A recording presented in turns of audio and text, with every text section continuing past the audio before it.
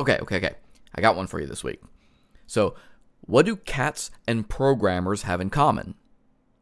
Well, when either one is unusually happy and excited, an appropriate question would be, did you find a bug?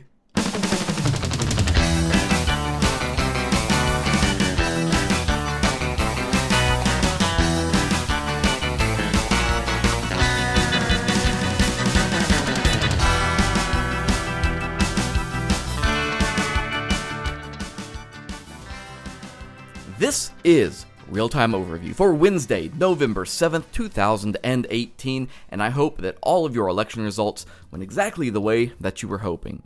If you're a data visualization nerd, I might recommend you run by everyone's favorite forecasting website, 538.com. They have a boatload of different charts, graphs, and interactive tools to check out if you do a lot of work with numbers and presentation. Besides that, it's time to get on to this week's article roundup.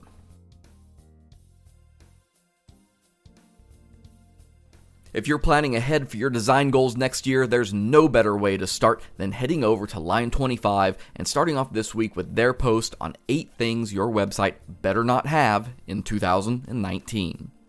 Now, in all fairness, these sorts of posts are kind of funny and a little throwaway, but they still offer some good review on user experience design and where it's at. I think most of us would argue that you shouldn't do these things now, let alone in 2019, and some of them you probably got away from well before that. That being said, it's still a good rundown. There are some interesting callouts among the list too, like horizontal scrolling. Now they've pegged it in their second spot. The reason I say this is interesting is because there is some heated debate about UI design and horizontal content areas. Not necessarily causing the whole page to scroll horizontally, but certain areas. I'm not going to say whether it's right or wrong because it's very scenario driven in my opinion, but still a fair point to avoid if you can. That's followed up with commentary on link usage, where one pretty controversial suggestion is made: ensuring that links open in new windows. Bold advice from them, and I'd be interested to see if you agree. The lesson for years has been to never target a new window unless absolutely necessary, and allow the user to decide how they want a link to open. But maybe now, headed into 2019, those trends are changing. What do you think? Target equals blank or no? They go on to hit several other recommendations ranging from forum search to media to whitespace. But you don't have to wait until 2019 for any of it. Start thinking about what you can do now to update your pattern library, style guides, and techniques so that you're always iterating to remove design elements that can negatively impact your users. Now, this is where you come in. Shoot us a message on Facebook or Twitter and let us know what you think designers should be focusing on in 2019. And will you be targeting all your external links into new windows? Everyone's favorite user experience expert, Jared Spool, makes it back into our roundup this week with an article over on Medium about the tension between Agile methodology and user experience design. This is a pretty interesting article from a philosophical standpoint, and it's one that caught my ears pretty fast. Ears? Eyes. Eyes, fingers, ears. One of those. To quote his first paragraph, "These processes seem to leave no opening for design to influence the product, creating poor user experiences when the team delivers its products." Now that to me is interesting commentary, as my experience with Agile has been that there is a decidedly specific emphasis on design and UX iteration alongside development. But I also know that's my experience at our company, and everyone deploys Agile a little differently from place to place. And to be clear, his point, as implied in his title, isn't that Agile and UX are at odds with each other. In fact, it's quite the opposite. It's not the process that's the problem, but rather how we internalize it and execute on it that needs work. Agile itself is built on process concepts that are 100% as useful in design as they are in code, and they work best when all of these people are working closely together instead of trying to hit a tennis ball back and forth to check off product requirements. It's an idea that itself isn't Agile.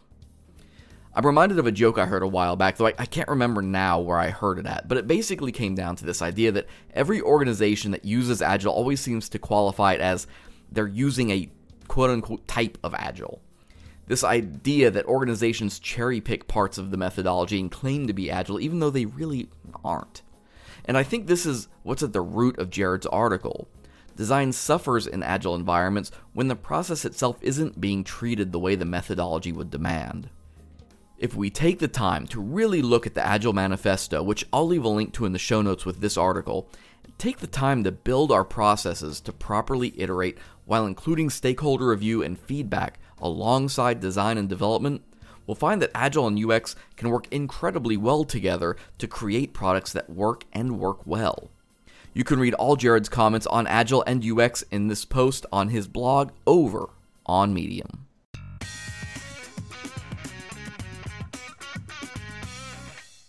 Anchoring the middle of our roundup this week is a must-read piece from Professor of Interaction Design Boris Mueller.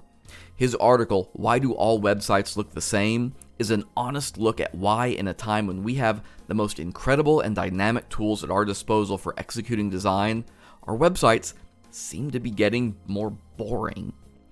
The initial reasoning is actually very simple. To quote Boris, it's containers and containers and containers. Containers all the way down. We think in right angles and then abstract that thinking into our tools for building sites. And in a way, it reflects our curse of abundance. All of this technology, all these tools, platforms, and design systems, but we try to distill them down into basic reproducible components, stripping away the things that make them special and different. Boris's first lesson looks ahead by reaching back. In the late 90s and early 2000s, we were fearless in our attempts to create bold and avant-garde site layouts. We didn't know what the limits were, what worked, or what should be avoided. He uses this as a teaching method in his classes, and this article pulls aside some of those assignments as examples. He includes 4 of these projects specifically that teams in his class came up with, where they redesigned existing sites without limitation, be that usability, technical, or anything else. The point was to express something, to push your thinking and imagination to come up with something that would stand out. I see it sort of like a concept car. Concept cars frequently look bizarre and unfit for any sort of real day-to-day driving. In some cases, they don't drive at all, and they're just shells that reflect a general style idea. Yet, that's the point of a concept car, isn't it? We don't expect to go into production, rather, we expect it to influence production. Elements and ideas will carry forward and influence the future of those automotive designs. I think that idea being applied to web design is brilliant, frankly. He ends with another point that I have to read to you because it's just that good. He wraps up by saying, legibility, usability, responsiveness, and especially accessibility are essential qualities of modern web design, but they should not define and limit its visual repertoire.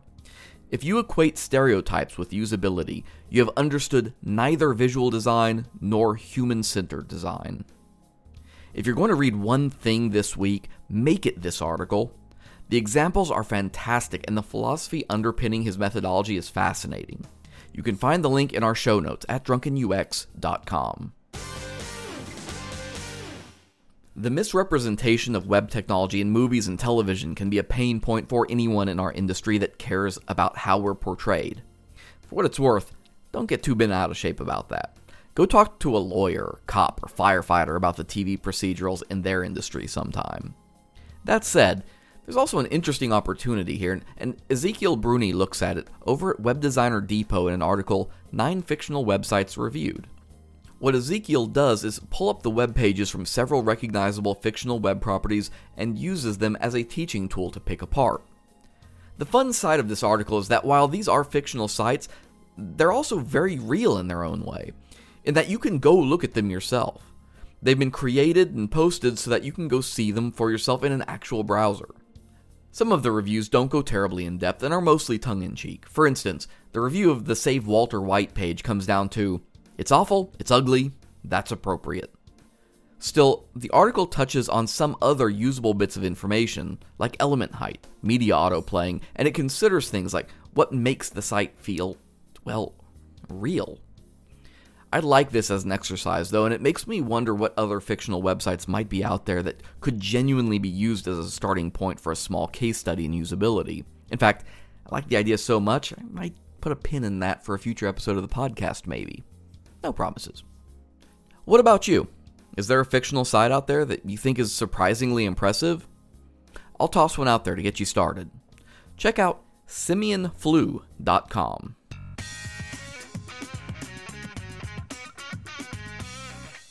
Closing out the week is a tutorial from Noop Magazine on how to build an online form that converts. Is it Noop Magazine or Nope Magazine? I'm going to go with Noop for now. Forms are, after all, the window into our users' souls. Or at least their inboxes.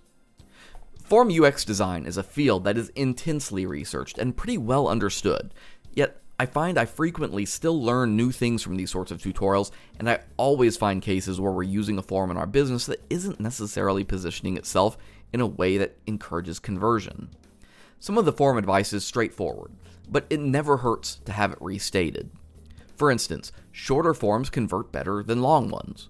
Targeting them for a specific transaction makes them more effective, and keeping inputs as simple as possible for the task at hand reduces cognitive friction. These lessons have been learned through the years, and they're nearly immutable enough to make up part of the 10 form commandments. You know, if we had those. And now I have an idea for a t-shirt design. There are also a lot of ways to approach field design so that it helps the user along. The way we use and place labels, including visual elements to reflect words, and pre-filling or auto-completing fields are all ways to speed up a transaction and encourage a user along in filling out the form. And aside from a lot of other suggestions, they wrap up with the most important piece. The best way to figure out how to build an effective form is to, wait for it, talk to your users. If you have a form where you collect contact information, then contact a few. Reach out and ask how their experience was with your form. Find out what was confusing them or what they had difficulty with. There's literally no better source of information than the people you are asking to use it to begin with.